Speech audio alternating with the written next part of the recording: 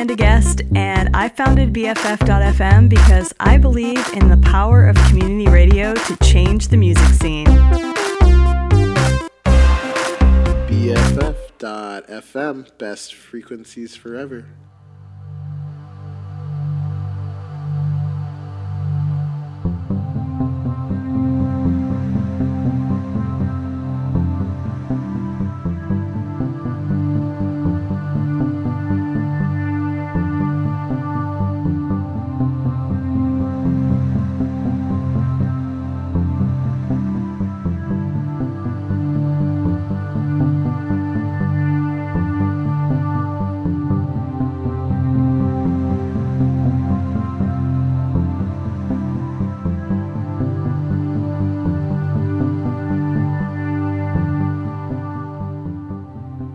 Hello. I don't know why I said hello like that. I don't have a script in front of me. You are listening to Radical Advice on BFF.FM. I am your host, Lily Sloan. I'm a psychotherapist in San Francisco, California. And I, every week, bring you guests. I answer your listener life questions, and we talk about the intersection of psychotherapy, personal growth, and activism. Really excited for today's guest, and we'll introduce him in a little bit.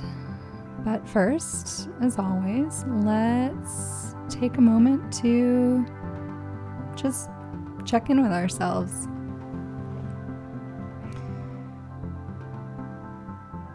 So if you haven't done this before, it's pretty simple. If you're able, if you're in a situation where this is an option for you, just step back from what you're doing. You can step back physically or mentally or both. Just give yourself a moment to notice where you are physically, emotionally. Notice what your brain is doing. It's not really getting hung up on specific thoughts and stories. That's just what our brains do. It's how they function. But noticing from outside of that, if you can, what's happening, kind of bringing an observational lens.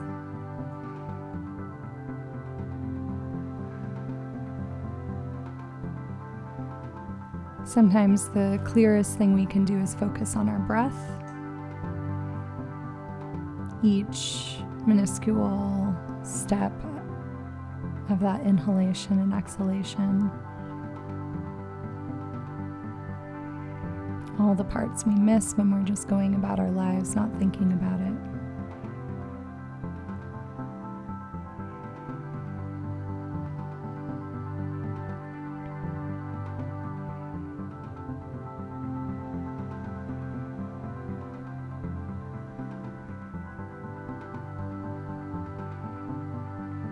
And just remember, you can do this throughout your day.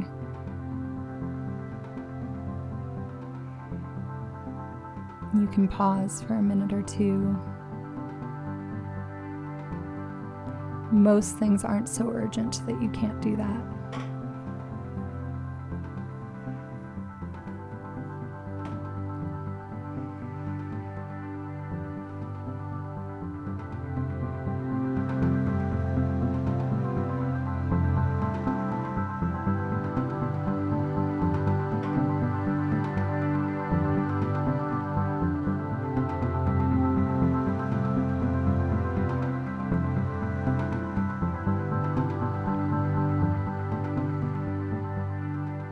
So like I said, I'm really excited to introduce you to today's guest, who, among many things that we will get to, is also a musician. And so we're going to play one of the songs from his band, new single by Olokun. I hope I pronounced that right, but I'll check after the song is over. And the song is called World. You are listening to Radical Advice on BFF.FM. Keep listening.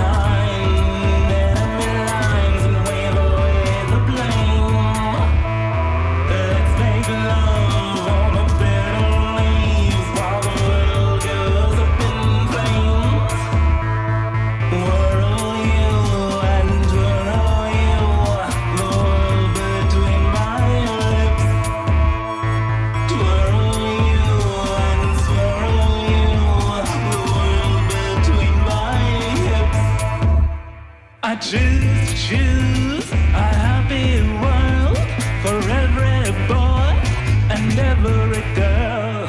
This is what I feel, this is what I see. A calling, a purpose, a destiny. Liquid crystal flowing from the ground to the root.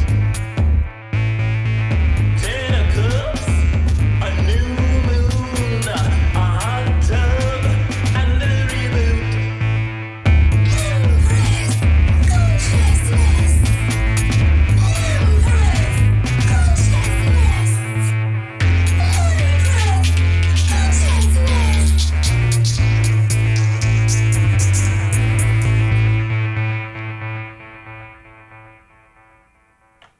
You are listening to Radical Advice on BFF.FM, Best Frequencies Forever.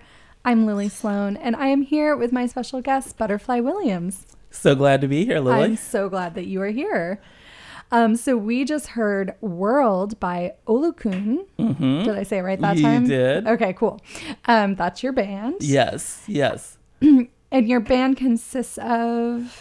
Me, Butterfly Williams. I'm the singer and lyricist, and my good buddy and bandmate, music producer Winston Berger. Oh. So we are a psychedelic art pop duo. I love... Oh, you've got a good elevator pitch. I'm always like, people are like, oh, what kind of music do you make? I'm like, Yeah.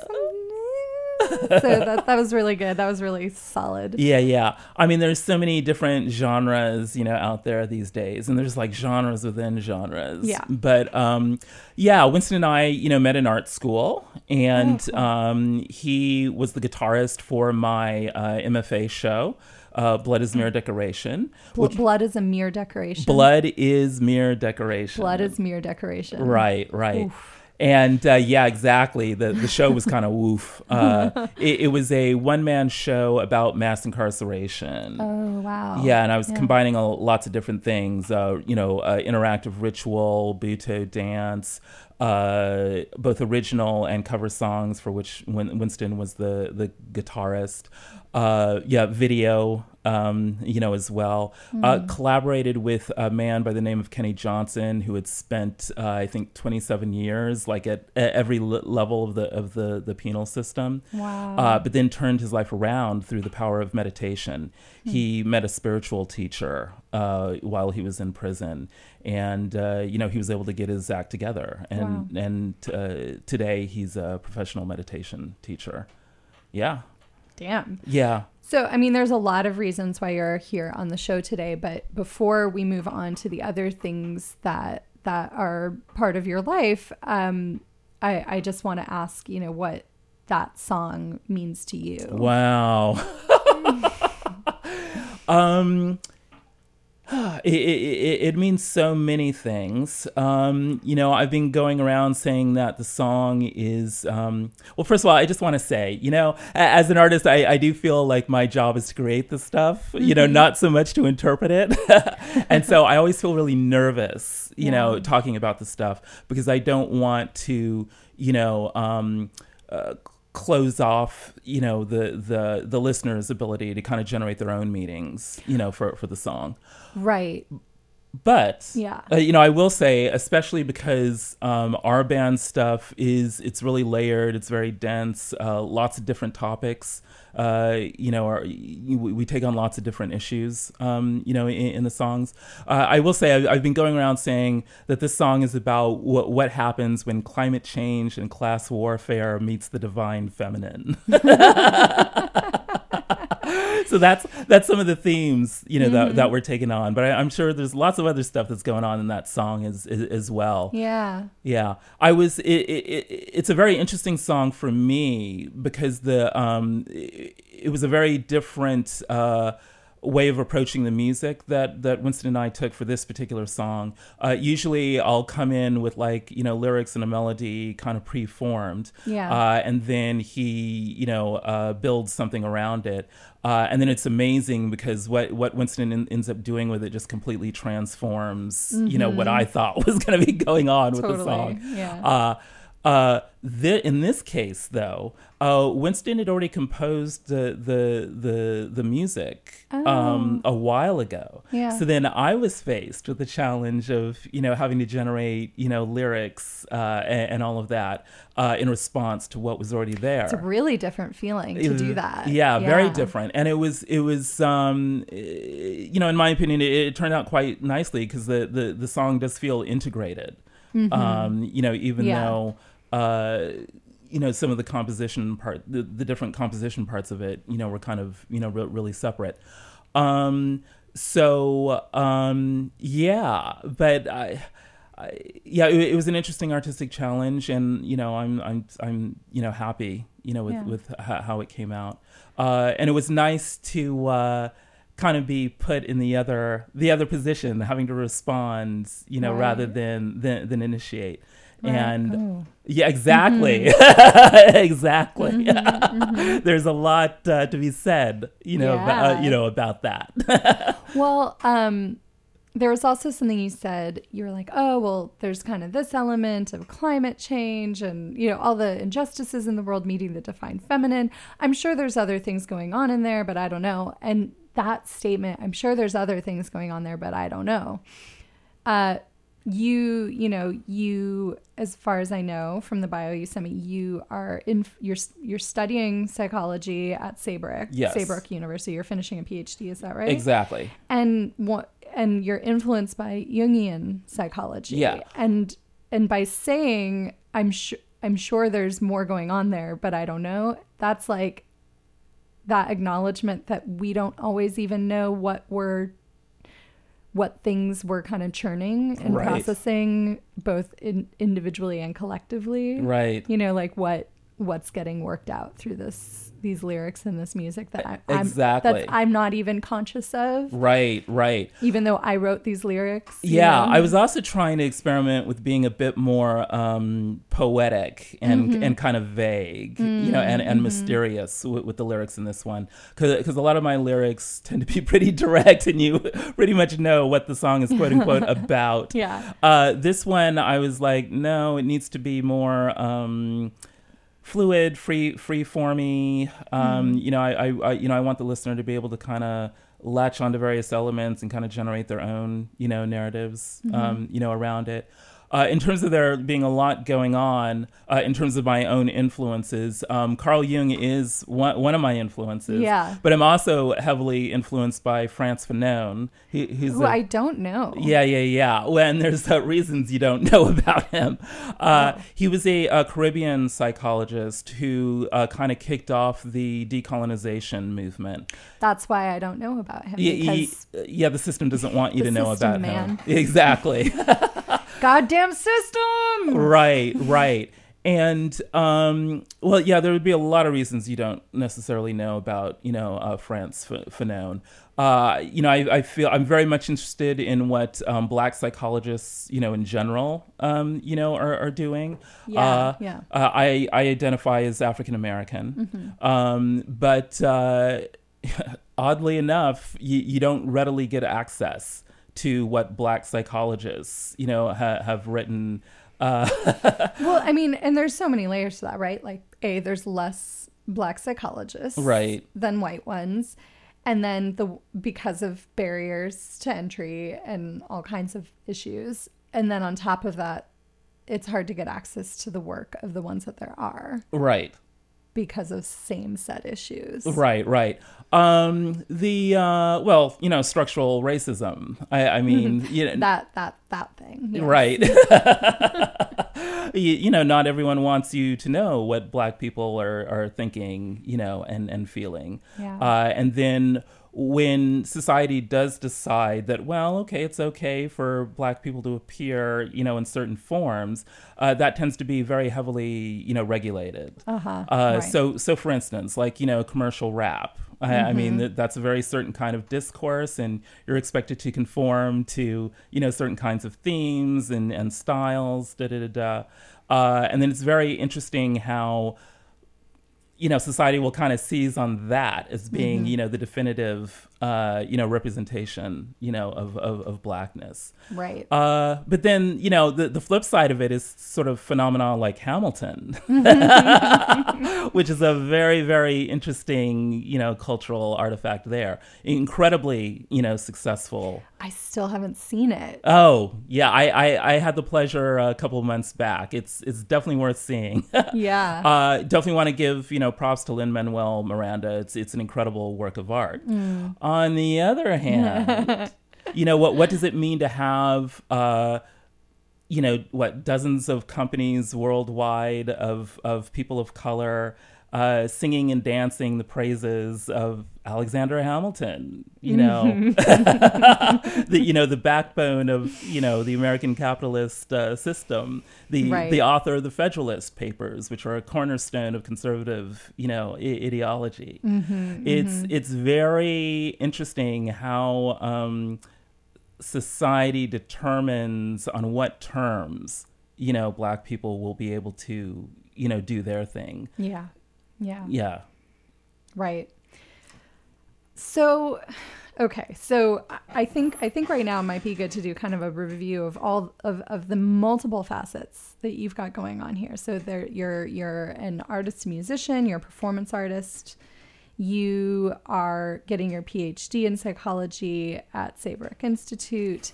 You also, did you found or you co-founded or you're running Urban Healers? No, I'm not running it. Okay. You're part of. I'm part of a group of men in Oakland who do monthly interactive rituals to initiate men into healthy masculinity. And so our director is a wonderful man by the name of Jewel Love. and there's about 6 of us Wow. organize these events. In fact, we just had one this past weekend. It was organized by Michael Ansa, who is a Ghanaian American who's been living in the United States for the last 29 years, and he has a big passion for embodiment. So the entire workshop was about movement and theater, and using that to express personal elements of what it means to come to terms with being other, as a man, in this society. So it definitely spoke a lot to, themes of immigration. But there are many, many ways in which men, yes, even men, can feel, othered in this society. Yeah. Yeah.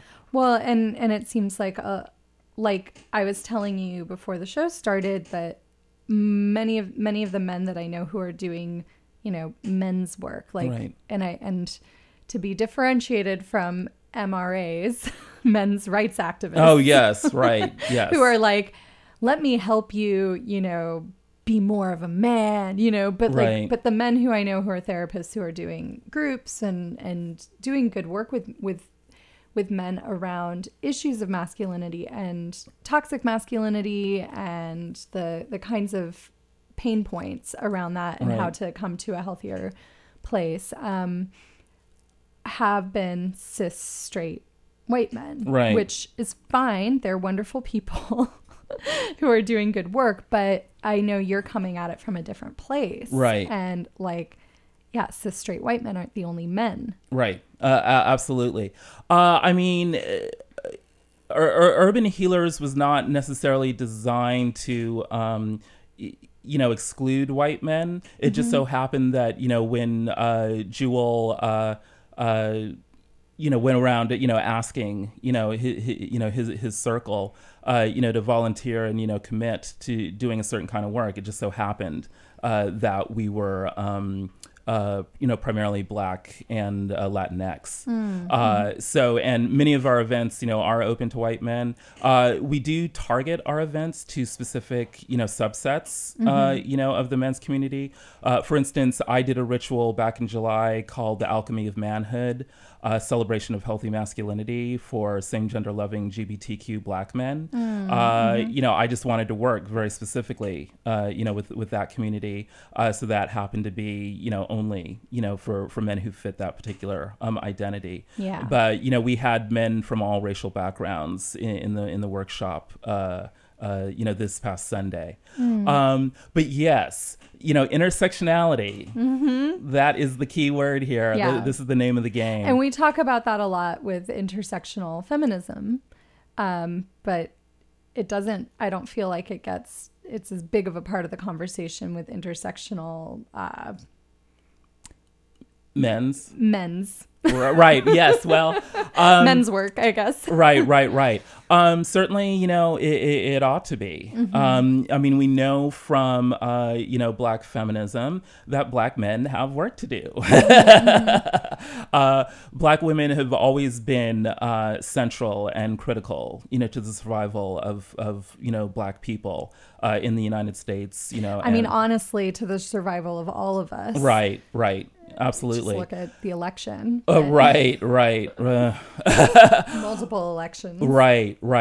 So yeah, Urban Healers has been really, trying to, more than coming to grips with these issues, because this is not just an intellectual exercise. We've been wanting to provide, a forum and a format, for men to actually do this work of healing themselves, of coming to terms, with the challenge that Me Too, has put, in front of us. Yeah.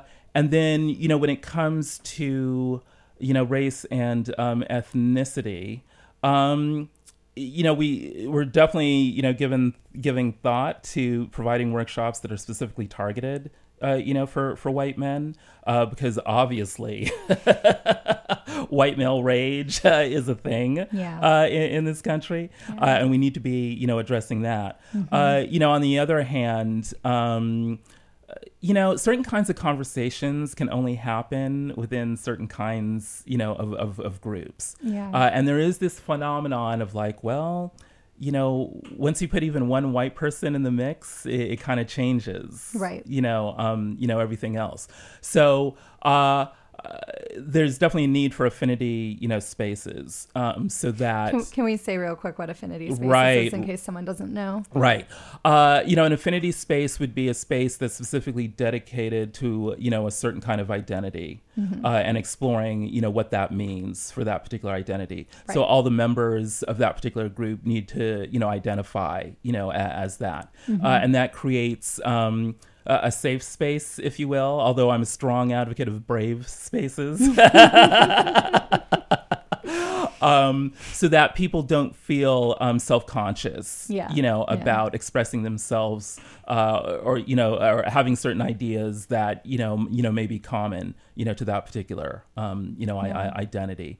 And that can be really good, for instance, for white people to be part of an affinity space where white people are unpacking their white privilege and all of that, partly because you're right, we need to be brave, but even in those spaces when we mess up and we get called out, it's good hard work. Right. But I think that also part of the reason for that, and I know there's a lot of debate about the value of affinity spaces, but the other reason for that is so that when we mess up, we aren't harming a person of color, right? Or like we're doing it with other white people who can like call us out and not be hurt, right? Right. I'm a big fan of both and thinking as opposed to either or. Yeah. There need to be integrated spaces. There need to be separated spaces. Very often a challenge that, men in the men's healing movement get is like, well, shouldn't you really be including women, in the dialogue? I mean, isn't that the whole point? And it's kind of like, no one is saying that men's only spaces, are the only... Girls have cooties. So... Right, exactly. No one's saying that's the only thing men should be doing. Right. But there is a lot to be said for men, in addition to all the usual, affinity advantages of affinity spaces, there's a lot to be said for men practicing vulnerability in front of each other. Yes. Of learning to relate to each other in ways that are not, competitive. Yeah. In ways that are not, violent, and all of that. Mm-hmm. There's a lot to, it's obvious that men are hurting. The statistic is something like, I think, 1 out of every 4 women, can expect to be, raped, in this society. Just from that one statistic alone, it's obvious that something, is not going right, with men. Yeah. Because I my own belief is that most men, very much want to have, deep, fulfilling, mutually supportive relationships, with women. But then to have this darker underbelly of sexual violence, going on is obviously indicating that something is not working, somewhere. And certainly, men have to take responsibility for that. And part of that healing process of accountability, of responsibility, is men learning to get their relationships right with other men. Yes. Right. Because... I think a lot of the violence and harassment that comes about is, obviously, men not having other avenues or feeling like they don't have other avenues to express, authentic power. And so it ends up becoming, demonstrating, your ego and your power over, women, as a way to recur, recoup, self-esteem, that isn't getting fulfilled, in proper ways. Yeah. So, this is deep, dark stuff. Yeah, because the other piece of what's so hard about it is that while the source of the violence, whether it's, you know, emotional, verbal, physical, you know, systemic, whatever kind of violence we want to talk about, institutional violence, whatever, the source of that is pain, is insecurity, is all this stuff that I, as a trained, you know, psychotherapist and human with empathy, want to really feel for men around those things. I do. I want to care. I want to be emotionally supportive. But those things play out in a way that harms other people. Right. To a much greater degree because of the power and the lack of self-awareness Right. that comes with it, that's built into it. Right. Therefore, it's even though I've been trained by society to be, you know, understanding, it actually doesn't behoove me anymore to be understanding. Right. Or maybe I need to, you know, it's also working on evolving to that place of being allowed to be angry and have boundaries and on some level, some compassion. I don't know. Right. But so men really need to take the reins for themselves and for Right. each other Right. to do this healing Right. and stop asking us to do it for them. Right, right. Well, women have traditionally been asked to perform emotional labor. And I'm so good at it. I gotta tell you, I'm a real pro. you are. You are, literally. Yeah. I don't mind when I'm getting paid. Yeah, exactly. Exactly. But you're not getting paid all the time. No, right. no. So, yeah, men have to learn to perform their own emotional labor. Mm-hmm. And that's difficult to do. Right. I mean, it's When you difficult. don't- But yeah, when you really don't know how. Right. You don't know what are these feelings. Right. You don't even know that, you know, base level. Right. I mean, people need. I mean, I was given a base level of emotional awareness because of my gender. Right. And I don't know, and I'm still trying to figure myself out, you know, and so to not even have that, to have this whole other set of education around, you know, the self. Right. I have to be more understanding, honestly. Right, I right, mean, right. Yeah, well, you know, understanding is one half of the equation. The other half is, you know, accountability. Right. You know? Right. And this is the thing. I believe that the closest synonym to the word power is responsibility. And it's critical. You know, the phrase that keeps popping up in these discussions is male vulnerability. Right. Right. Yeah. And it's interesting. I have an interesting take on that because I think men are quite vulnerable and have been, and they actually do know how to show vulnerability. The problem is that they do it in active, aggressive ways. Right. So the vulnerability gets shown in the various acting outs, you know, lashing out, becoming violent, you know, argumentative. Or just shutting down. yes, the opposite tack, Yeah. you know, aggressive isolation, you know, withdrawal, you know, and all of that. Men have to become cognizant of the unconscious strategies that they take to express themselves or get their needs met. That needs to be brought into conscious awareness. So that men can begin to make different choices. Yeah. And then also they need to have spaces, forums, or just the ability to experiment with making different kinds of choices.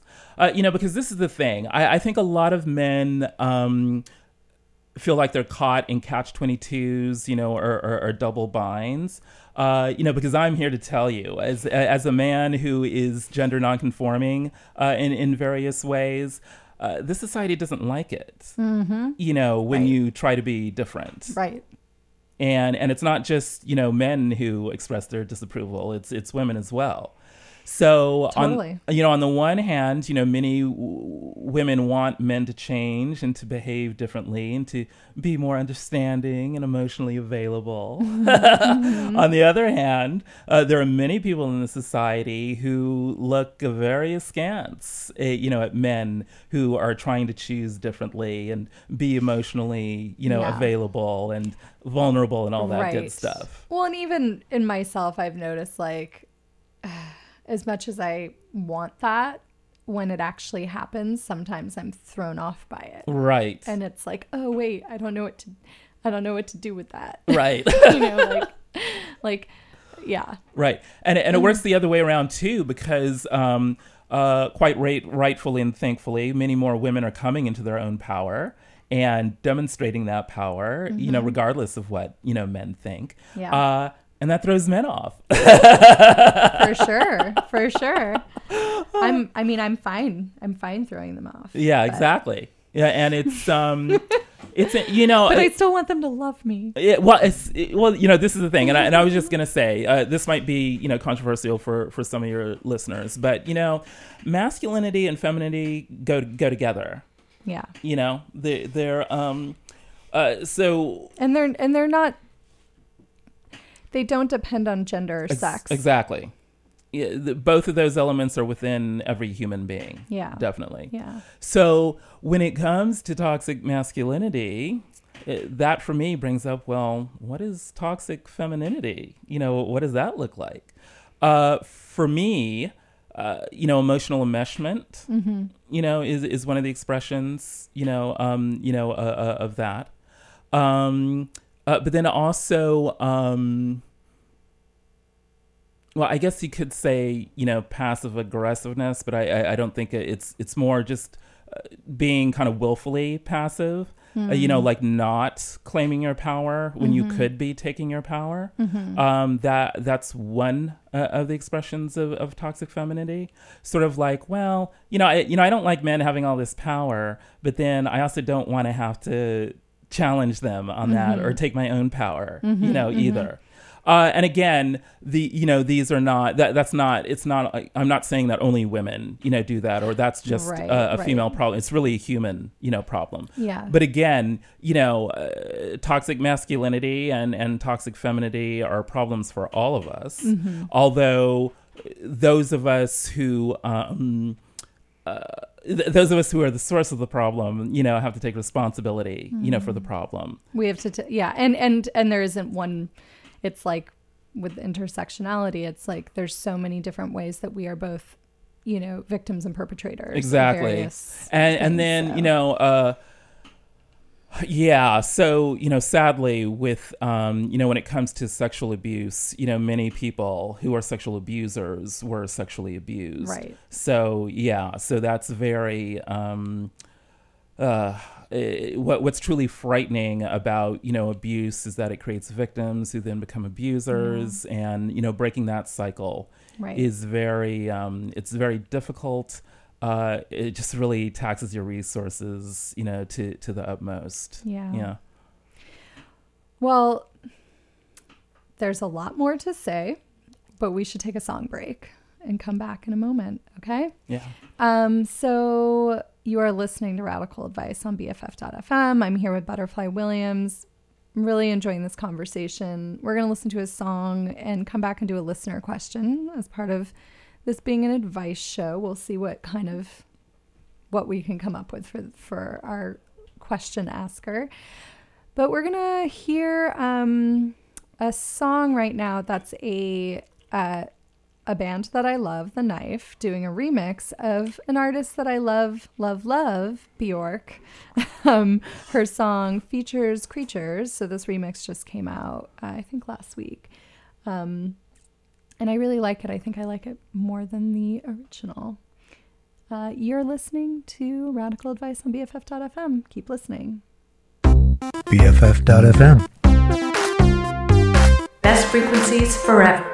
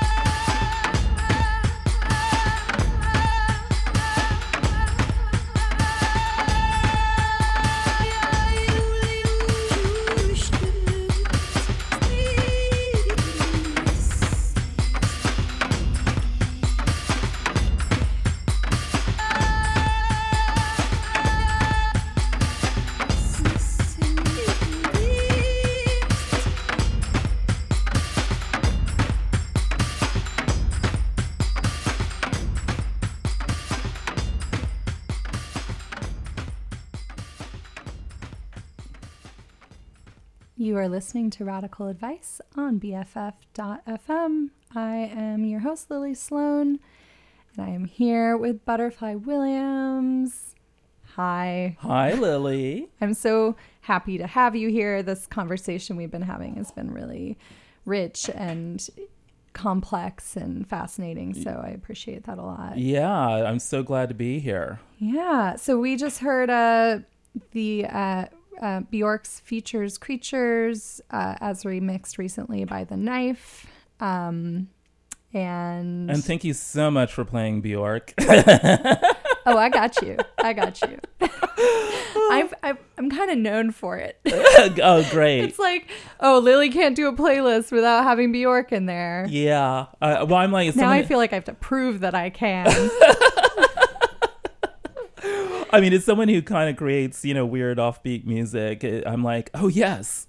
There are other people who've been, famous people. Yeah, who are doing this stuff. Millions of people listen to Bjork. I have to, sometimes I'm like, well, then is my weird music just not good enough? Right, exactly. But also, there's a lot of people making amazing music that hardly anyone's ever heard of. Yeah, most of us are like that. Yeah. Speaking of which, actually, I'll just take this opportunity to remind everyone listening about our Besties Bash. So when you become a monthly sustaining member of the radio station, because we are a community radio station, we depend on listener support, you become a bestie, which means you get like a super cool enamel pin in the mail that if you know what's good for you, you'll wear like on your jean jacket or put on your backpack or something. It's our cool rock image. So it's a rock that has sunglasses on and headphones. It's listening to music. Wow. It's really cool. But also, you get access to cool events we have going on, and our Besties Bash is open to everyone. If you're a bestie, you get in for free. If you're not, we ask for donations at the door.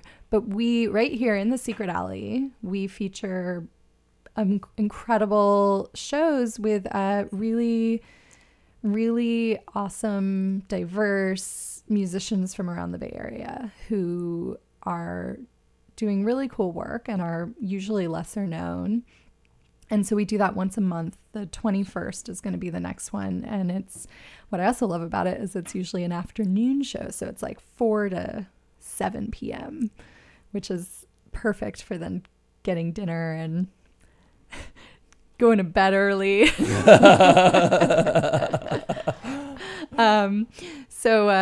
Definitely check out the website, check out Facebook, the events on there, but it's happening every month.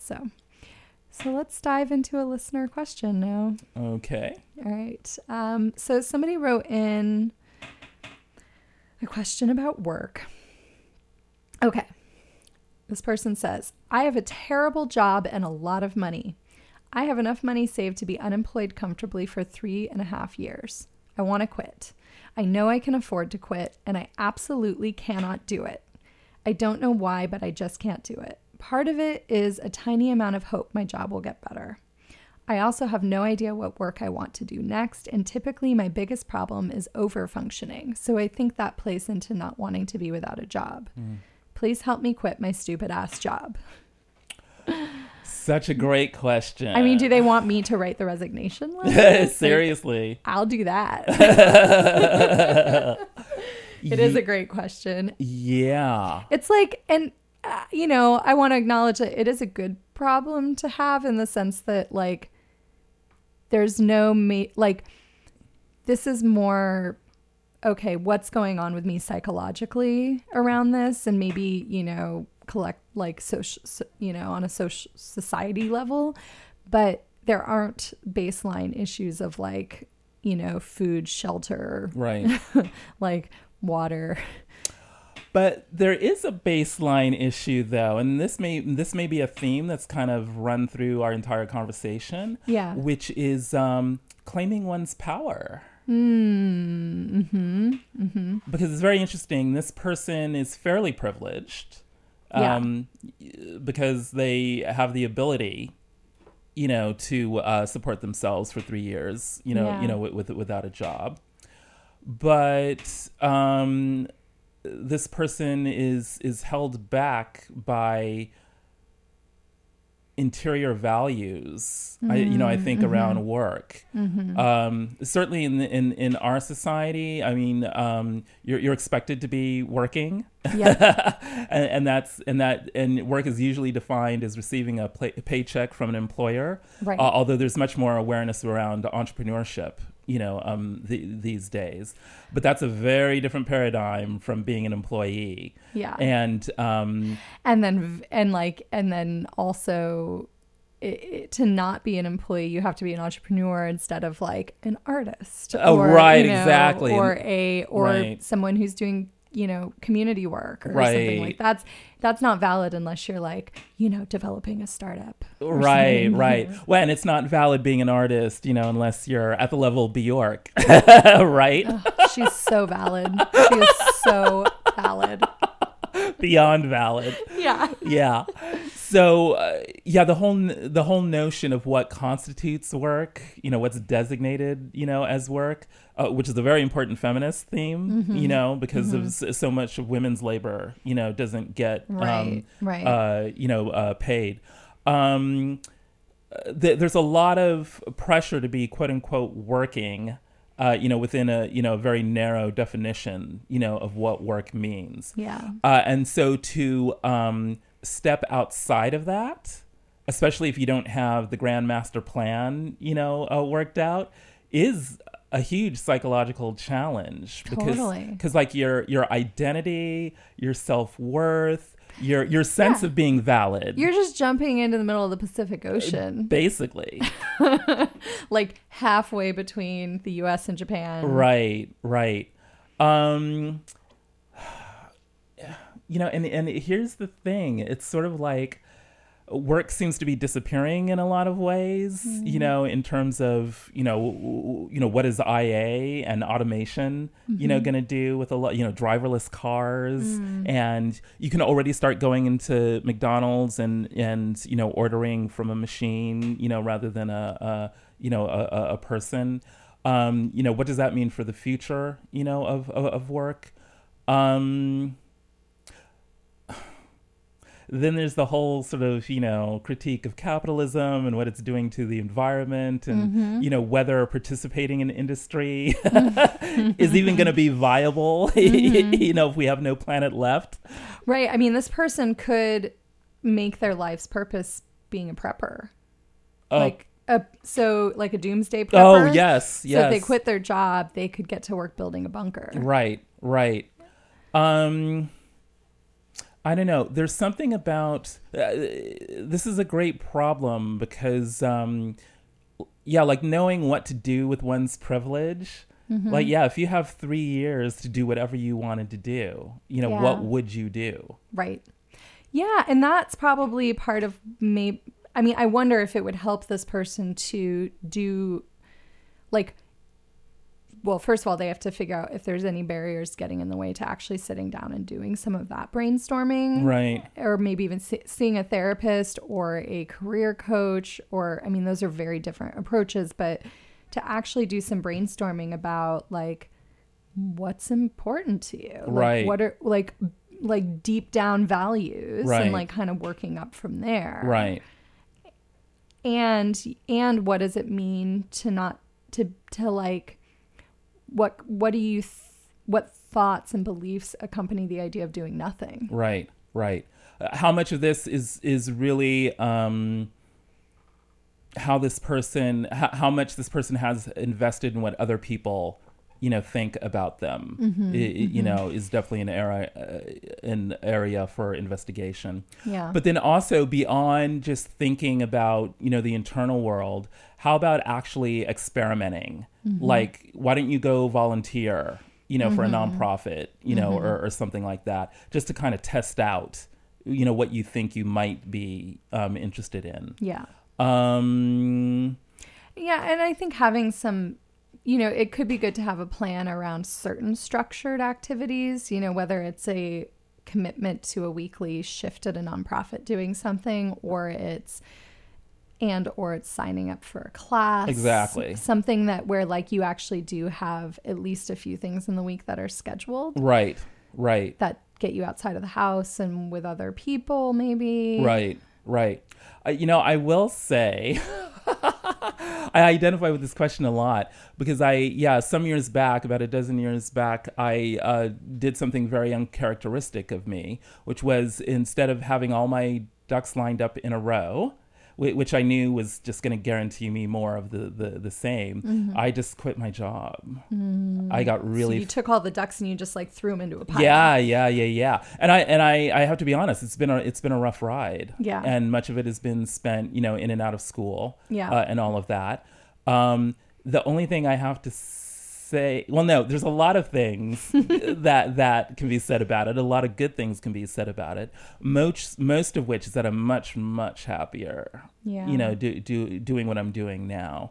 And most of my life is actually, devoted to, the values I have, around, the Black community, the LGBTQ community, the artistic community. Much of this has been sponsored, through student loans, and what have you. I hear that. Which is a whole other, problem. But I'm in a position to do what I really want to do with my life now, as opposed to, having to earn the paycheck, all the time. This is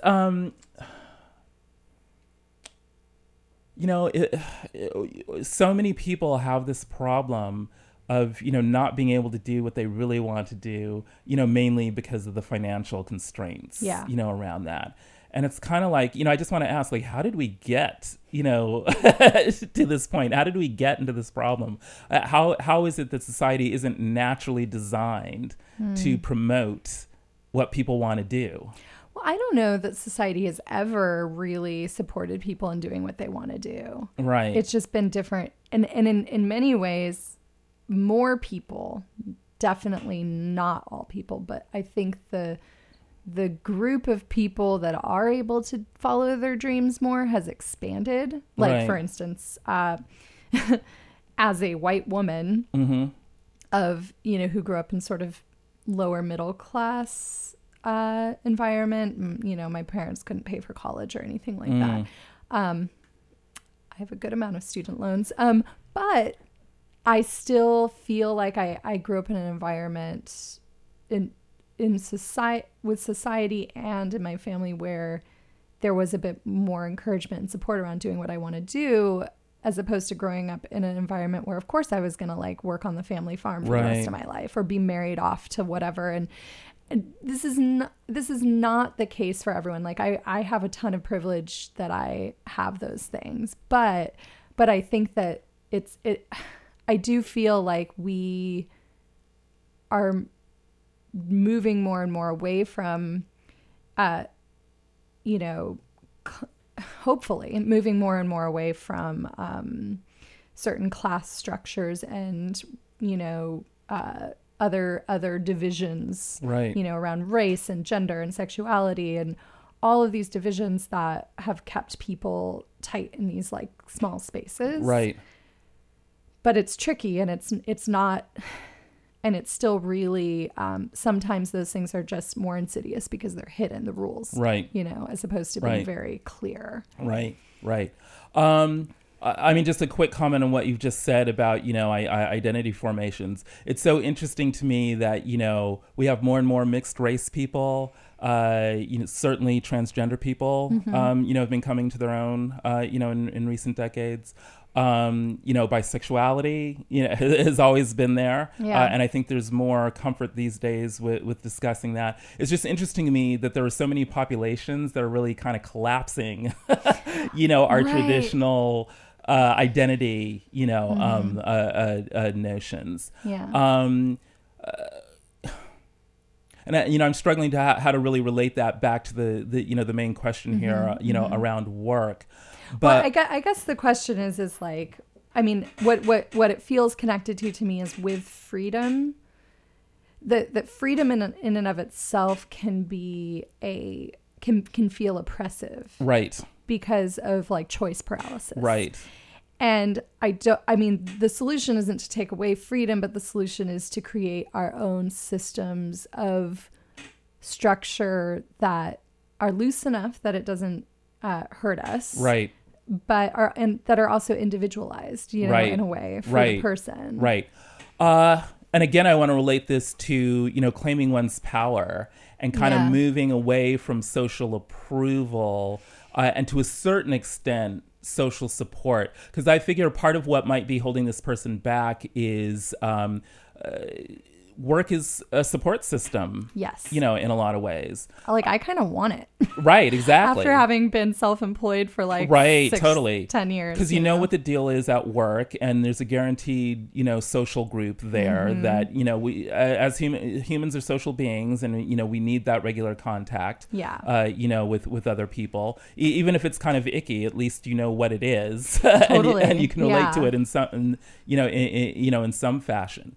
Yeah. But you know, it seems to me like we're living in a world where the system as is can't possibly provide the solutions that are needed. And in order to get these solutions, you have to have creativity. Yeah. In order for that creativity to take effect, people have to be supported to kind of claim their own power to, Yeah. you know, to pursue, you know, those innovations. Yeah. And I don't know that I think there's more attention to creating the structures to support, you know, innovation, but there clearly needs to be more, you know, of that. Kind of Yeah. like, and I think it does relate to the, you know, the collapse of traditional identity formations, in that more and more people are realizing that they have to take charge of their own destiny, both at the identity level of how they think about themselves and how they want other people to think about them, but also at the level of work. You know, what are you going to do with your life? And then for many of us, and I think, you know, a lot of artists are this way, you know, the identity questions and the work questions, you know, definitely intersect. And, you know, talking about, you know, how your identity is evolving, you know, can be part of the artwork. You know, and all of that. But yeah, it's kind of like, well, you know, and then there's a whole other aspect of this. Yeah, well, and actually, you had been talking about this earlier. You know, what's your vision? You know, actually, this is really juicy because it gets into my critique of science. You know, and all of that. Very quickly, my thoughts on that are that. There's what I call the science of reaction, which is all about, you know, objectifying and measuring and reducing in order to, you know, control and predict. Then there's what I call the science of transformation, which is teaching people how to deal with choice, creativity, free will, which entails, you know, vision and creativity. Because it's, I believe the science of reaction came out of a time when humanity was like the victim of nature and needed to figure out how to control nature, you know, in order to, you know, propagate civilization. Well, we're now at the point where humanity is more of a threat. Well, at least we think humanity is more of a threat to nature, you know, the nature is to humanity. Ultimately, nature really has the final say. Nature's gonna win. But I mean, nature's But what I'm saying though is that we are we've gone so far with the science of reaction that we really have to switch to the science of transformation. You know, like, how are we going to make creative choices, you know, that benefit, you know, society, you know, as a whole, and you know, how do we come to terms, you know, with our freedom. And how do we take responsibility for our own vision and then enacting that? You know, and then there's always going to be that tension between, you know, individualism and collectivism. Because you need to be able to sponsor and support individual choice, but then, you know, we don't want anti-sociality, you know, festering. I'm sorry, we just can't have these young white men continuing to walk into Walmart, you know, with automatic rifles. You know, I mean, and we need infrastructure. Right. We need a society. Exactly. You know, that there's a reason why society is a thing. Right.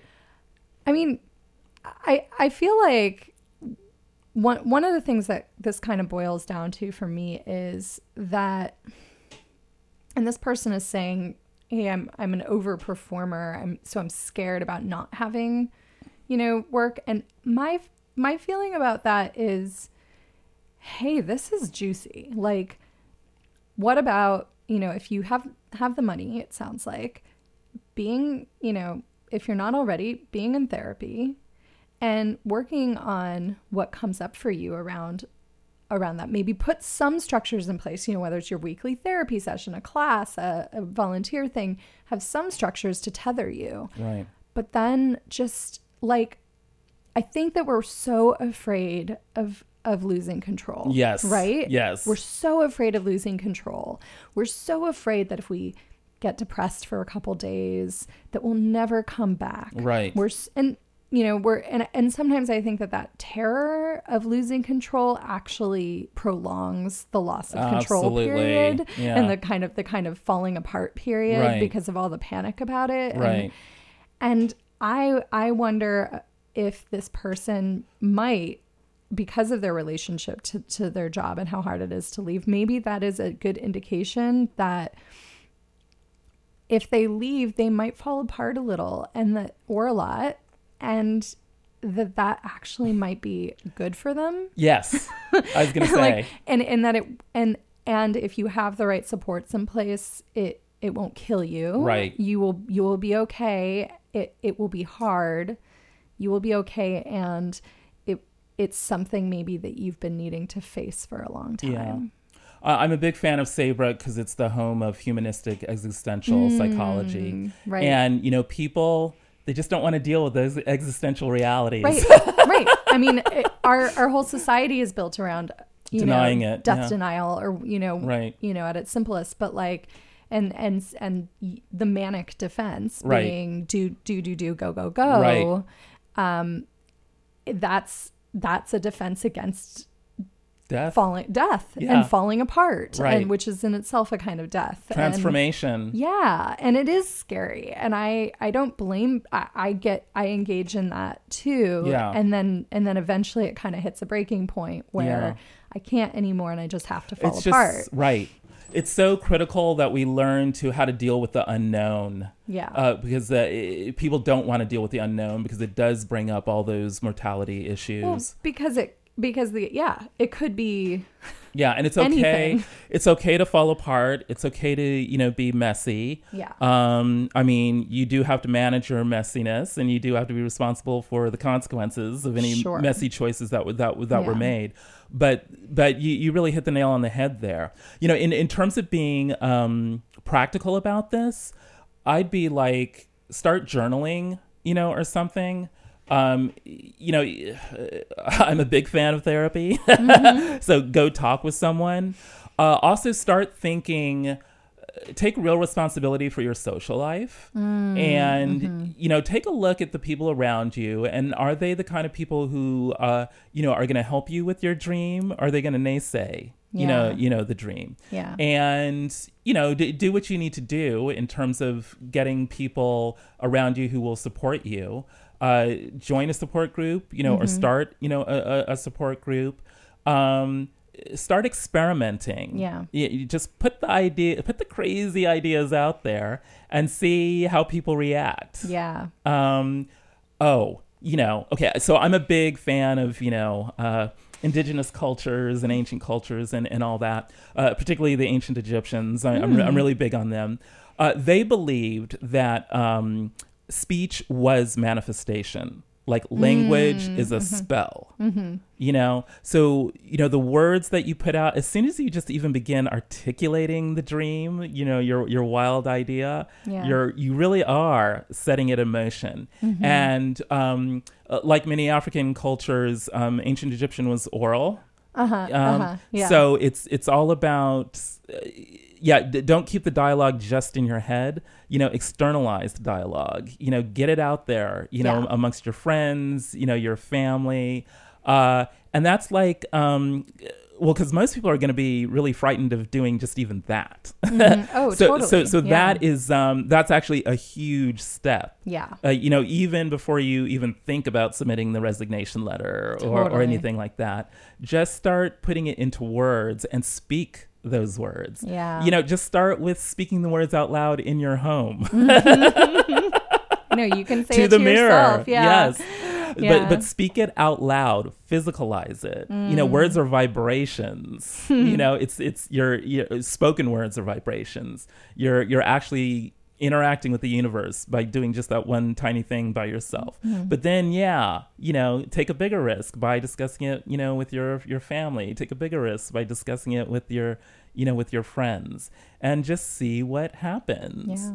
And then look for, to go back to Jung, look for synchronicities. You just said, I want to travel to Bangladesh, or whatever. Then all of a sudden you're just seeing ads, for Bangladesh, everywhere. Look for what the universe is how it's trying to support you. This is one of those corny things that I really believe, that the universe is a conspiracy trying to help you. Actually. Wow, that's really nice, because I'm more chaos theory. Well, I love chaos theory too. Both are useful. Because I only use the universe when I'm like, it's against me. Right, exactly. I need to be better at leaning on that for maybe if it's I'm for gonna you. if I'm gonna use the magical thing. I really don't think I believe that if a person is born here, they were meant to be here, and they were meant to do something, and then it does really become society's job to help that person figure out what they need to do. And of course, there's two ways of doing that, both in the negative and the affirmative. Totally. Yeah. And everyone gets heaps of both of those. Right. Yeah. Right. Yeah. So, but yeah, mindset, is important. My mom loved to say, can't, never, could do anything. And well, okay. The guy that we have in the White House now has proven definitively that you can do whatever you want and accomplish whatever you want. If he can be president of the United States, anyone can. So He's such an inspiration. really, he truly is. So don't let and also, the nature of universes change. Things do not stay the same. Yeah. You might stay the same, but the universe around you, Yeah, won't. That's the thing about, like, if you fall apart, I do really trust that people come back together again. Oh, they do. They fall apart, they come back together, especially when they have resources. Human beings, just even looking at it biologically, human beings are healing machines. Your body will not let you just disintegrate. There are a lot of factors, there. Sure, you can get cancer, or whatever, but generally speaking, we can die. Yeah. We do die. Right. But not necessarily right now. Right.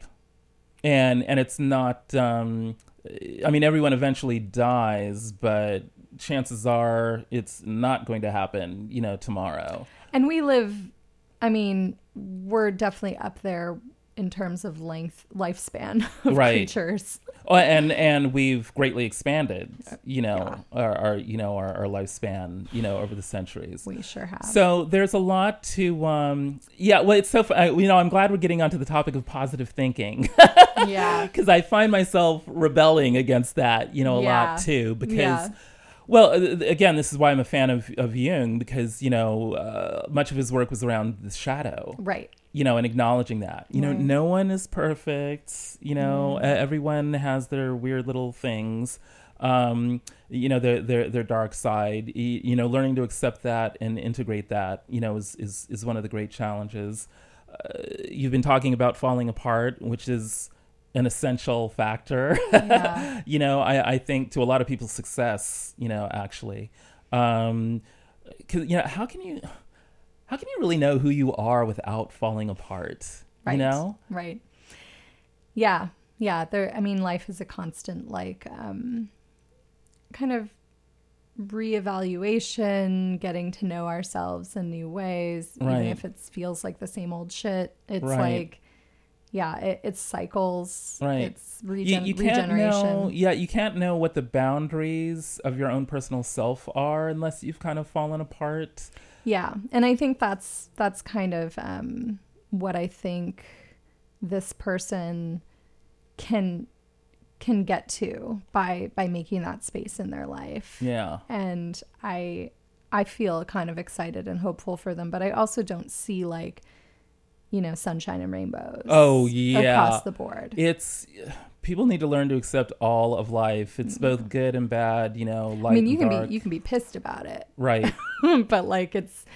but yeah, it's like the more that I'm like, oh, okay, this is gonna happen. Yeah, and this brings up this whole notion of sort of like high vibration living, and all of that. There's sort of a lot of talk in these new agey circles of, always needing to raise the vibration. Oh, yeah. And it's meaning like, you need to feel the so-called good emotions, Fuck that. No, I'm all about, well, maybe that's why I really like rumbling, Right. like buzzy bass. Right, exactly. It's like, I'm Yeah, like, me no, I too. want to lower the vibration. Right, exactly.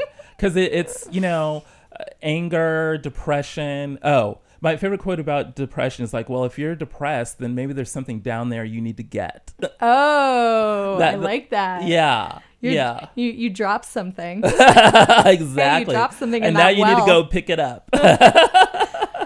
We better take a song break because it's that time. But I hope that we helped this person a little bit. Yeah.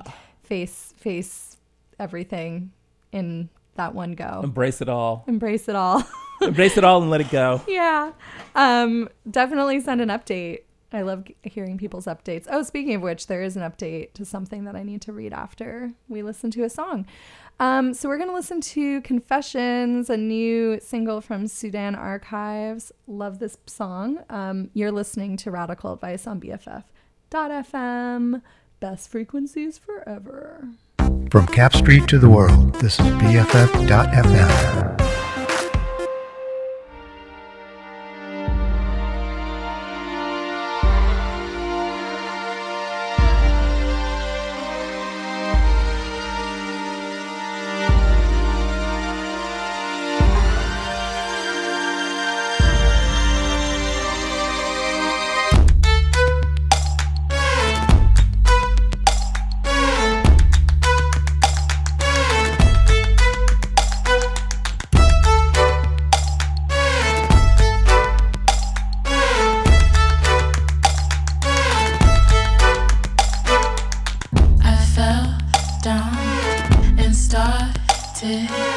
Back up and sailed and failed.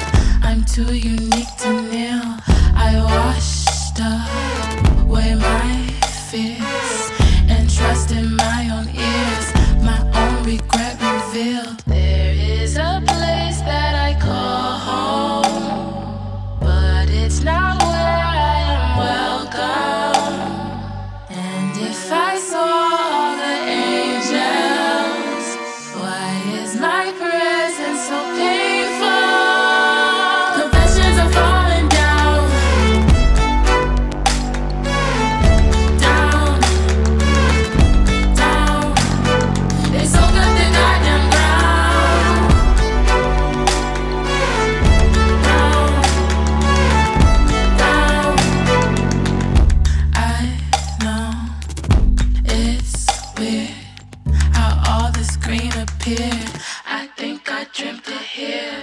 I promise I'm sincere, and I stand my own will. Watch me frolic through the fields. This is a place that I call home, but it's not where I am welcome.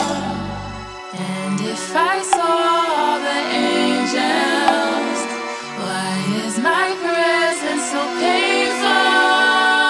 Confessions are falling down,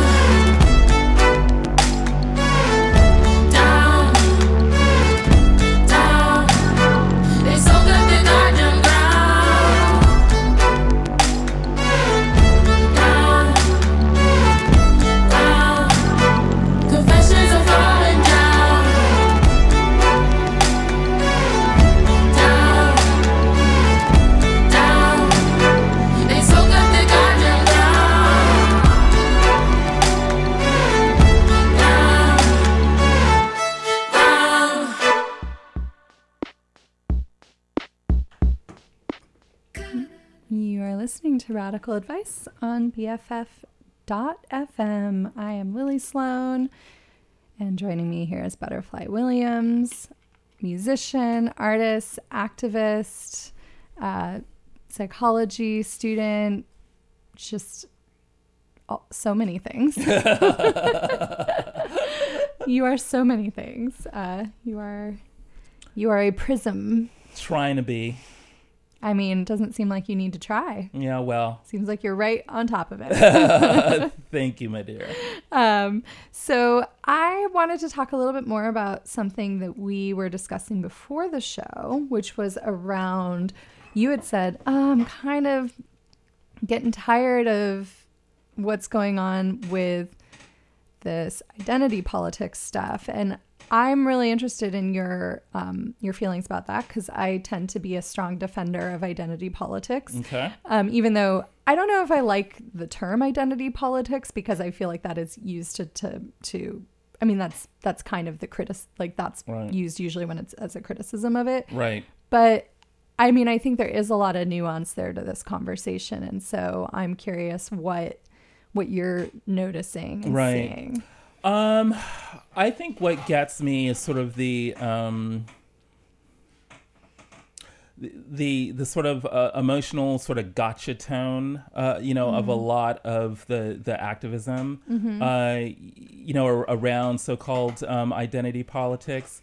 On the one hand, it's a given that people need to be respected and have the right to defend, who they are. Yeah. On the other hand, just the whole notion of how Western society defines who people are, is problematic. We're going to shove you into these categories, which you may or may not even assent to. Right. And then we're going to expect you to behave, think, and act, according to, our expectations of what that label is, that we've just, put on you. So, and the whole, the problem with identity politics is the problem with identity. Right. Yeah. And when you think about how capitalism has always used divide and conquer to keep people controlled, so that they can be exploited. And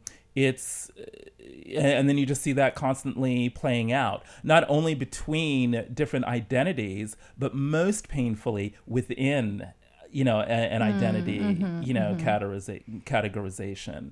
Yeah. You see Black people undermining each other all the time. You see, gender activists, get bogged down in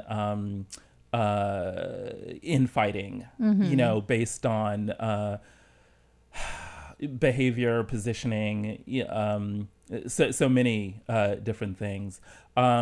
It's sort of painful to watch, some of the stuff that's going on with, say, cisgender feminists and then the transgender, community. And it just seems like that emotional undertow, of a lot of that is just very distressing and turns a lot of people off, and is one of the main factors, I think, in activist burnout. Yeah. I wrote a long blog post on emotional abuse, within activist communities, and the main theme of that was that postmodernism is just another form of neo-colonialism, meaning that these identity formations that we have now generally arose, the contemporary ideas around those generally arose under colonialism, that, the European capitalist, class, needed to make sure that society was organized, in a certain way, and that everyone knew who had the power and who the enemy was, and our notions of race, and gender and sexuality, come out of that. And then postmodernism was in some ways, a rebellion against that, but in other ways just sort of reinforces it. So there tends to be this fetishization of these identity notions, even as within the last decade or so, we have seen, the rise of transgender people, many more mixed race people, and all of that. It's a very how you go about ensuring that people can be safe, within society, while also not just boxing them in the same old stereotypes, is a very tricky, complex, and I think emotionally painful, issue. I mean, this is kind of the issue with labels, right? It's like, like for instance, diagnosing people with certain mental illnesses is like, we've decided what that means. Right. And we've decided what box to put that in on one hand, and that can be very limiting. Right. On the other hand, it can bring someone relief to know they're not alone, that there's kind of a category that this makes sense within, that there's treatment available, that insurance will cover that, Right. And I feel like identity is so important for community, and kind of the issue of, well, we can't be colorblind until racism isn't actually still a thing. Right. And then it does make sense that marginalized people need to be visible. Right. But I also understand how maybe we've swung too far out of fear, because I mean, my feeling is that the fear underlying the fighting, the infighting and the outfighting is, I am so terrified that the way that we're trying to solve this is gonna make it worse, or not gonna get us anywhere, or just recreate the same problems, which you're saying it kind of is. Right. But also, like, I finally have a chance to be seen and heard, and I don't want that taken away from me. Right. Exactly. Yeah, it's really hard. And so that's kind of why I kind of have tended on the side of like, right. You know what? Yeah. I don't want, because I talk about, in that blog article, I talk about, this tendency to shame and wrong and guilt, as being, part of the problem. So I don't want to say that people who feel comfortable, with being, one of the so-called social justice warriors, or and particularly, with young people, who are needing to form, some kind of identity, come to terms with whatever, labels are being thrown their way. I don't want to wrong, shame, or guilt those people for doing what they're doing, because it's all part of the process. Yeah. I think what I would like to see, though, is people recognizing that it is a process, that this is a flow. Yeah. And I think being less attached to positions, might be an advisable way, of doing that, of kind of holding these things as important, but also then holding them lightly. I think a lot of positionality, I think is it's both an advantage and a disadvantage. I mean, the advantage is, having some kind of perspective on which to base, your being and your discourse, is necessary. On the other hand, if it becomes hardened, if it becomes fetishized, if it becomes my way or the highway, then you've got a real problem. You're becoming part of what you were fighting against. Which is, I mean, again, it kind of comes back to as well, like the issue of, like, I bump up against this a lot, people being like, the only way forward is love and compassion. And I'm like, but what about people who are abusing people? You know, like, what do we do? Like, love and like, we can't just hug them out of abusing people. Right.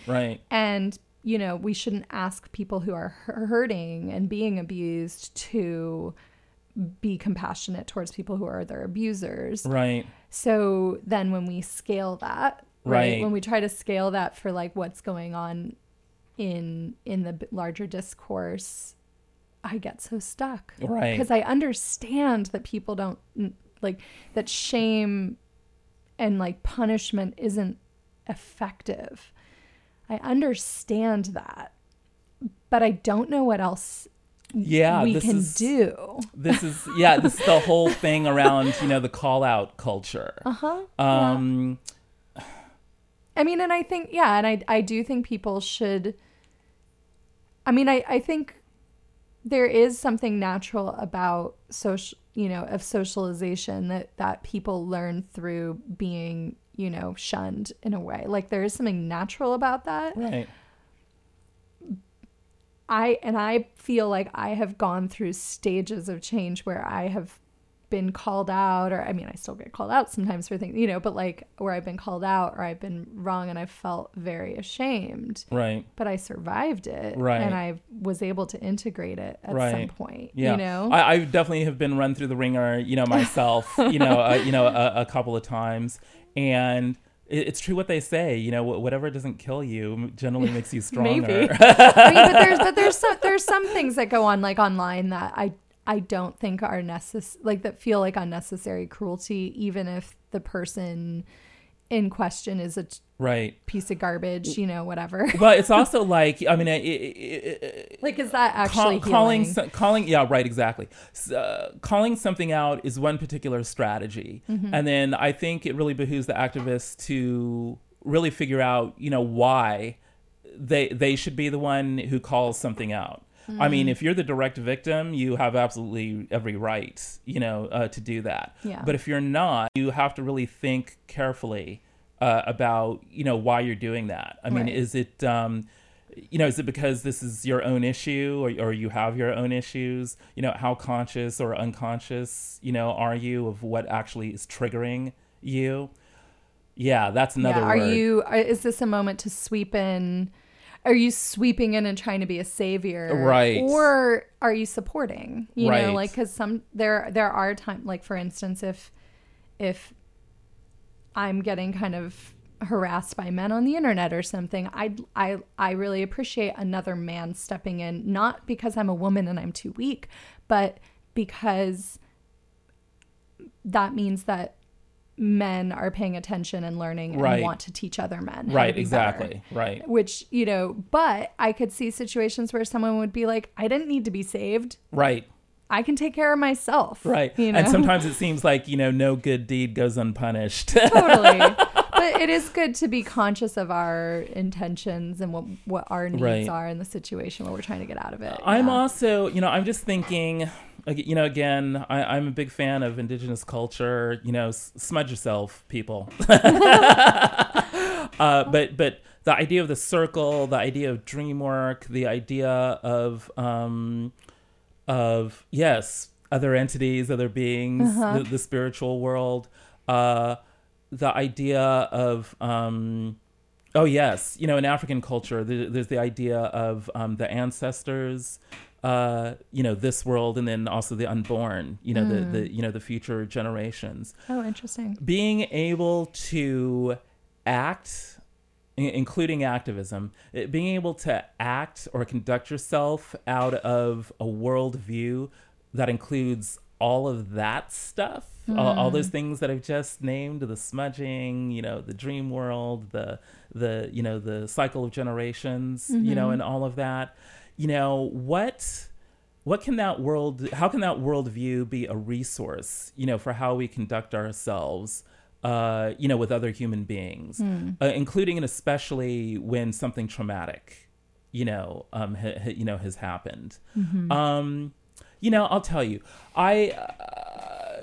back when I was living and working in New York, the O.J. Simpson thing, was going down, back in the 90s. And I was at a workplace where they had, something came up, about the trial.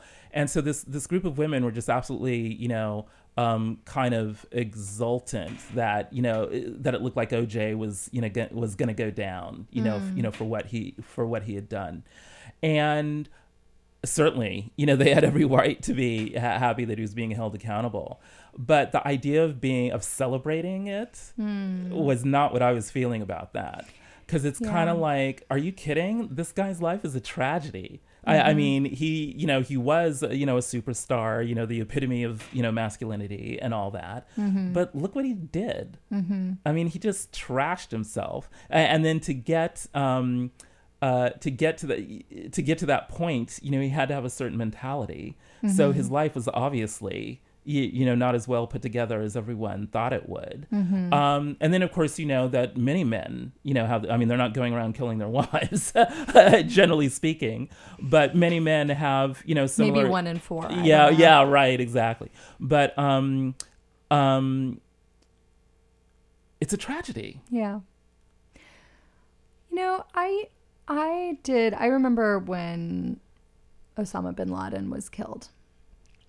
I think what I felt was like, I don't know what other choice they had but to kill him. Right. But I didn't feel like cheering. Right. And that always was uncomfortable for me, like revenge fantasy. Right. Or like, for instance, like Tarantino's movie, The Inglourious Bastards. I didn't even see it, but like this idea of getting like gleeful satisfaction out of torturing other human beings, even if they are terrible and did terrible things, like feels really scary to me, and just doesn't resonate for me. Well, I would say it didn't until 2016, and it's been a lot harder to, I'm still not very comfortable with revenge, unless it's like, little things that happen, I can laugh about, like some, horrible senator getting like kicked out of a restaurant or something. Like I can giggle about that. Like what's the big deal? I'm sure their lives are very stressful, but they need to not be homophobic and racist and like and anti-abortion and all of that. But in bigger, like I have dreams where I'm trying to stab Donald Trump and I can't. Like they're very upsetting dreams. I'm not like ha ha and like while I'm trying to stab him. And that kind of violence for me is I think it's natural, but I think it's part of the shadow, and it's something that we should pay attention to.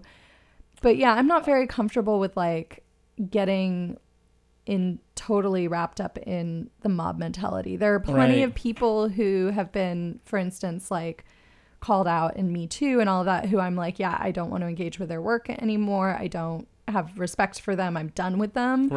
But the idea of like doing a bunch of like revengey stuff doesn't feel like useful to me. We have such a big problem in this culture with the philosophy of punishment. Well, Foucault was very big, on describing how our society is structured around these ideas of formal retribution, really. And of course, this has had a huge impact on the Black, community. I think some 40% of inmates, are Black. Most of them men, but not all of them.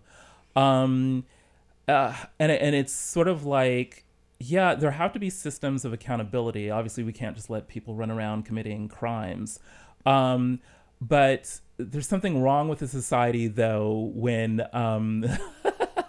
you need to incarcerate millions of people. It's sort of like, if the problem is that bad, then it's obviously not just individual thinking that's going in that. There's obviously structures involved that are motivating millions of people to engage in criminal behavior. So then you have to think, well, how do we institute preventive strategies? Right. We have a much longer term project in raising people differently, raising men differently, supporting all kinds of communities better, also rooting out the institutionalized oppression. Right. And I think part of what's going on, though, too, is like, you look at incarceration and most of the people in jail are underprivileged and have lacked resources. And a lot of the people that are getting their punishment more on social media and in, the news cycle are people with a lot of power who don't go to jail. Right.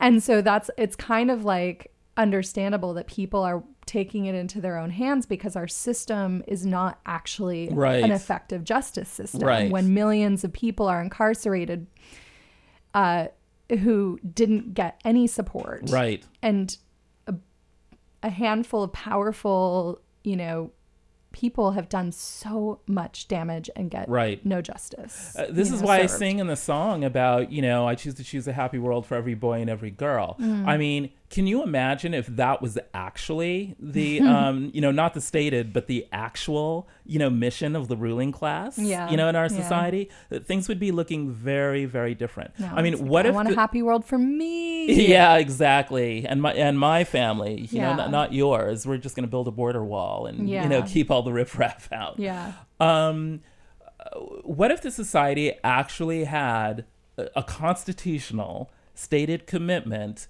to the health and well-being, of every single citizen within it? What would the world, look like, then? For some reason I'm thinking about it would be Disneyland. No, that would smell bad and be too crowded. And the rides would be too expensive. Yeah. But Never mind. How many tickets? Disneyland's a dystopia. Right. But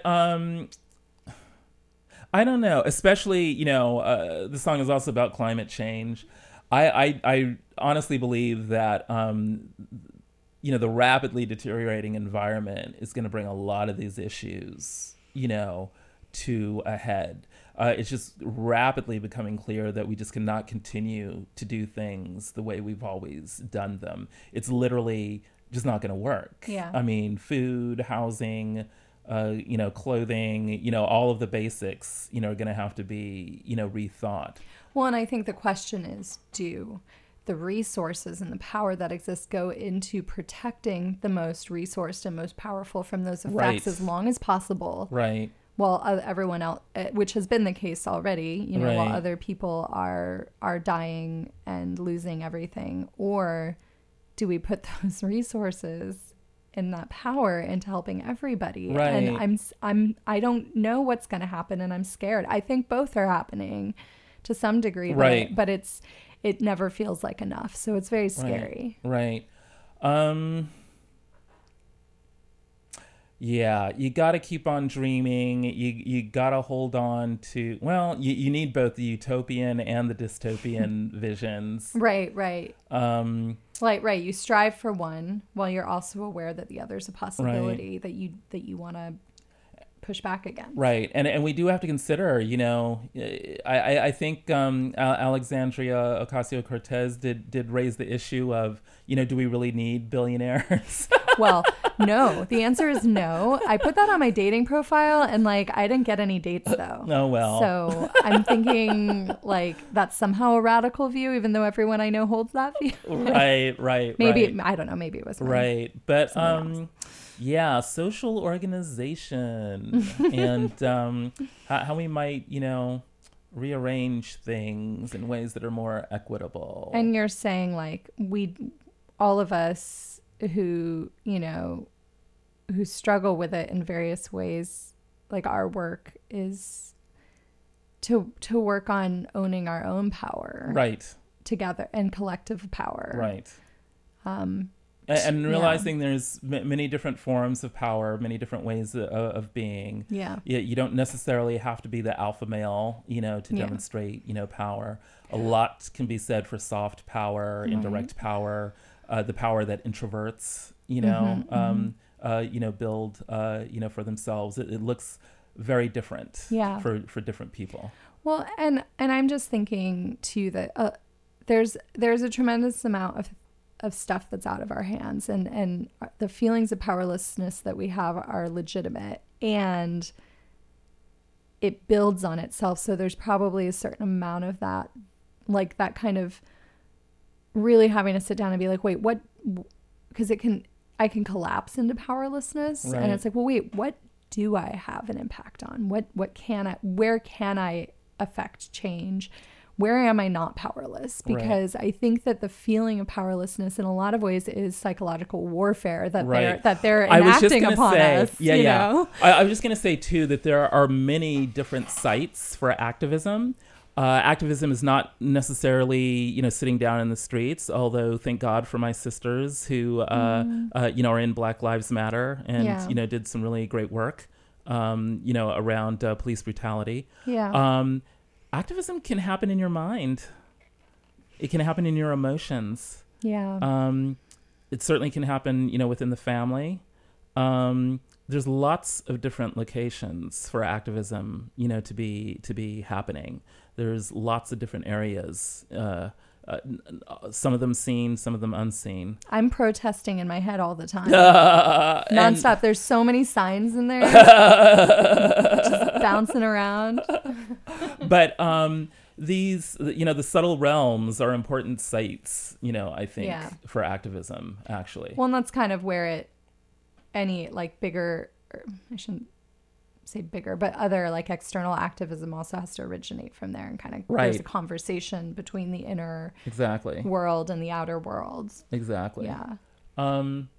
Certainly a lot of people, you know, think language, you know, is a great area for you know, for activism, and it is important, but you don't want to just stay there, you know, in words. Personally, that's what I would urge. But yeah, you know, getting creative about where we think activism can happen is I think, you know, a good idea. Yeah. Activism looks different on different people, for sure. Yeah, yeah. Well, we're kind of coming near to the end of the show, so there's a couple questions I want to ask you in that wrapping things up sort of zone. But one of the things I like to ask people about is, so you've been in therapy. Are you in therapy? Mm-hmm. Okay. So when did you first start? Oh, with the current person, it was back in 2012, the beginning. Oh, wow. It's been a long relationship. Yeah. And when did you, how old were you when you first went to therapy general? First? Yeah. My first time around, I think it was in my 20s. Okay. Struggling with a lot of work issues. Yeah. Similar to this, the questioner.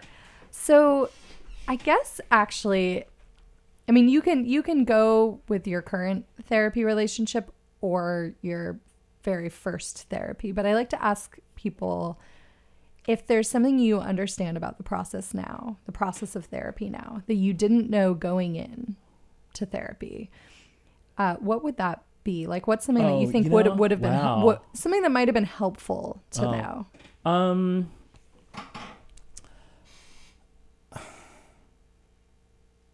Healing is a process.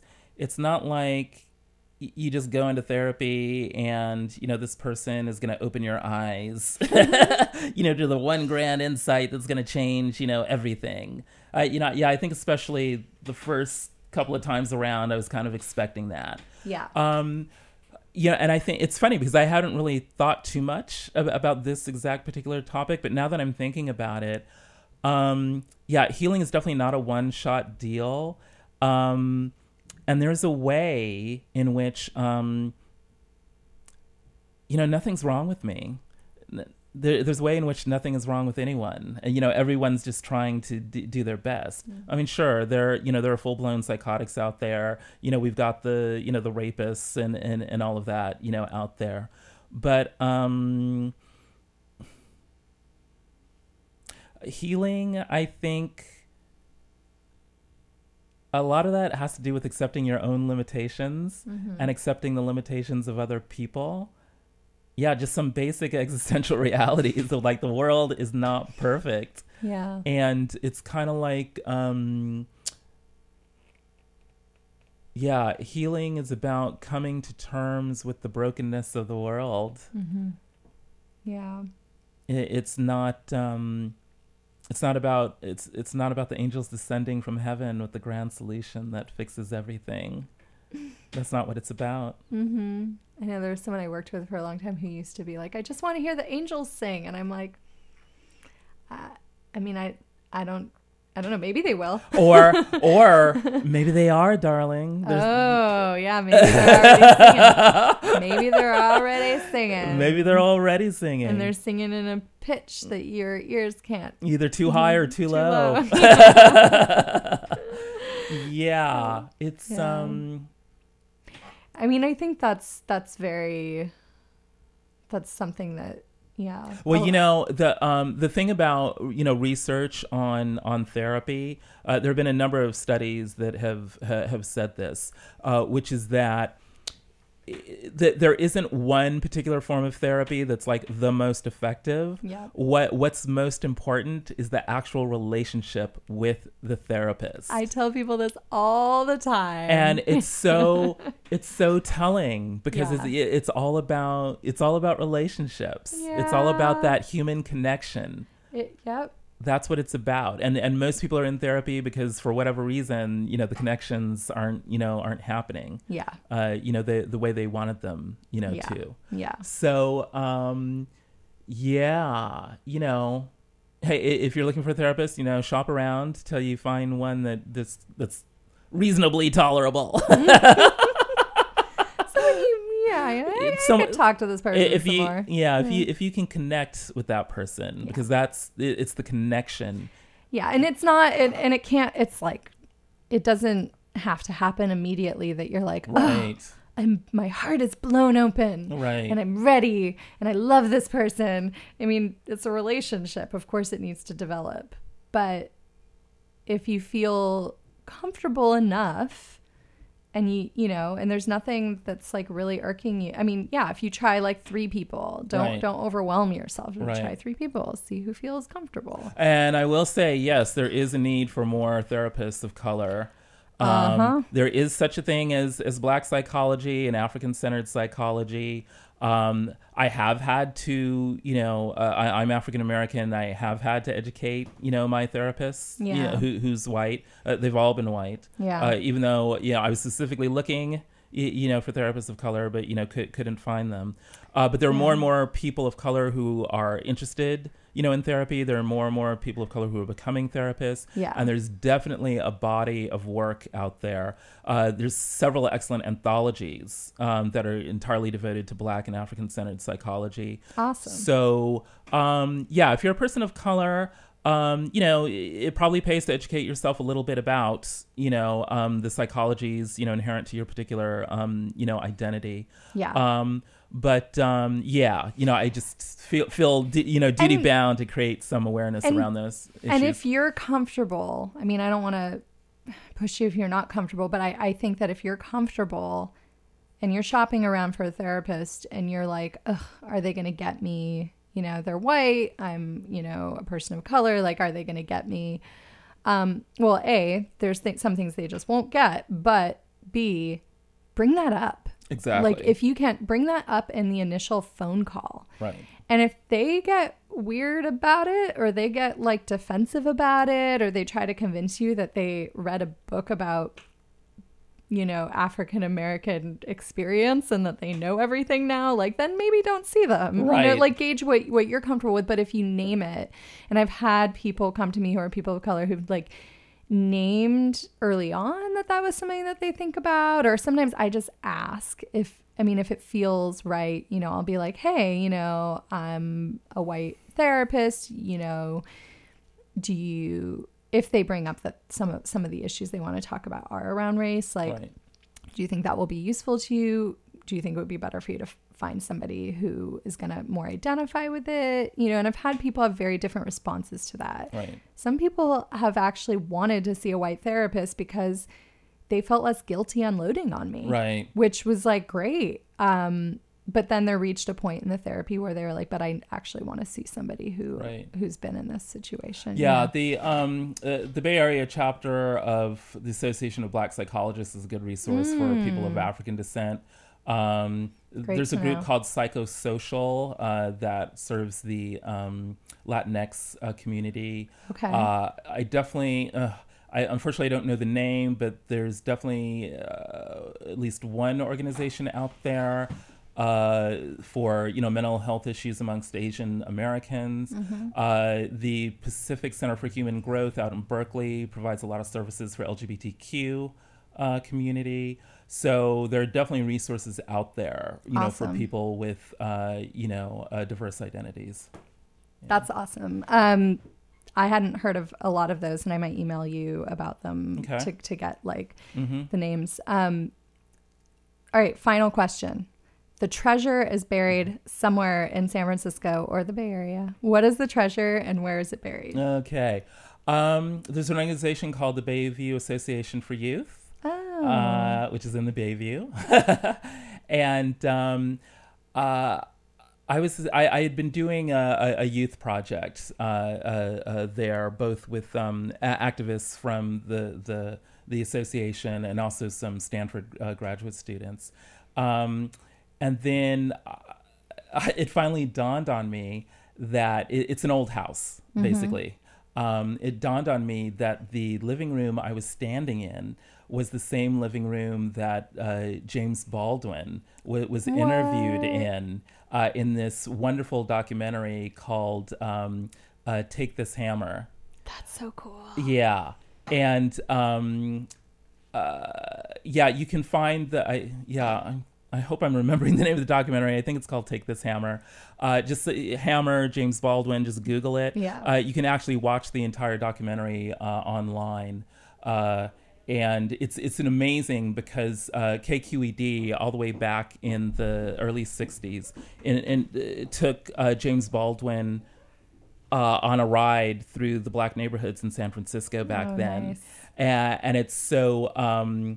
it's chillingly prophetic in that it talks about all the same issues that we still have today. Right.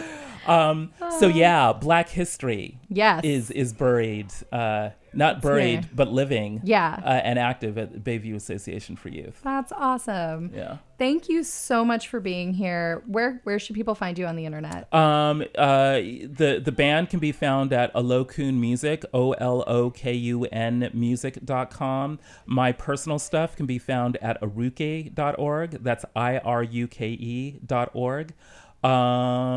Thank you so much for having me on the show, Lily. Yeah, this was excellent. And I will include those links in the show notes. Please tune in next week to Radical Advice. Go to radicaladviceshow.com and submit your life questions. I'd love to have more. Follow on Twitter at radical_advice. Find Radical Advice on Facebook. And go to bff.fm/donate to make a one-time contribution or become a monthly sustaining member, become a bestie. Yeah. Okay. I guess I said all the things. So it's time to wrap up with a song, and I am excited to play one from a new project from Trevor Powers, who is the singer from Youth Lagoon. This song is so... Oh God, I lost it though. I had it on the playlist and then I didn't.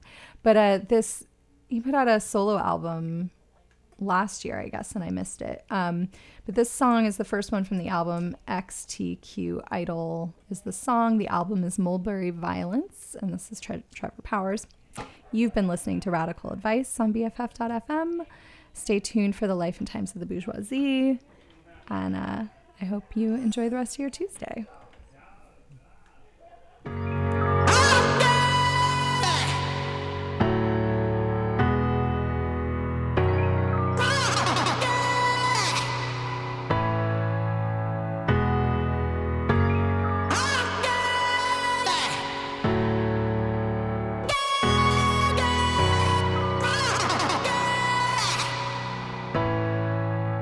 Let's black the windshield to find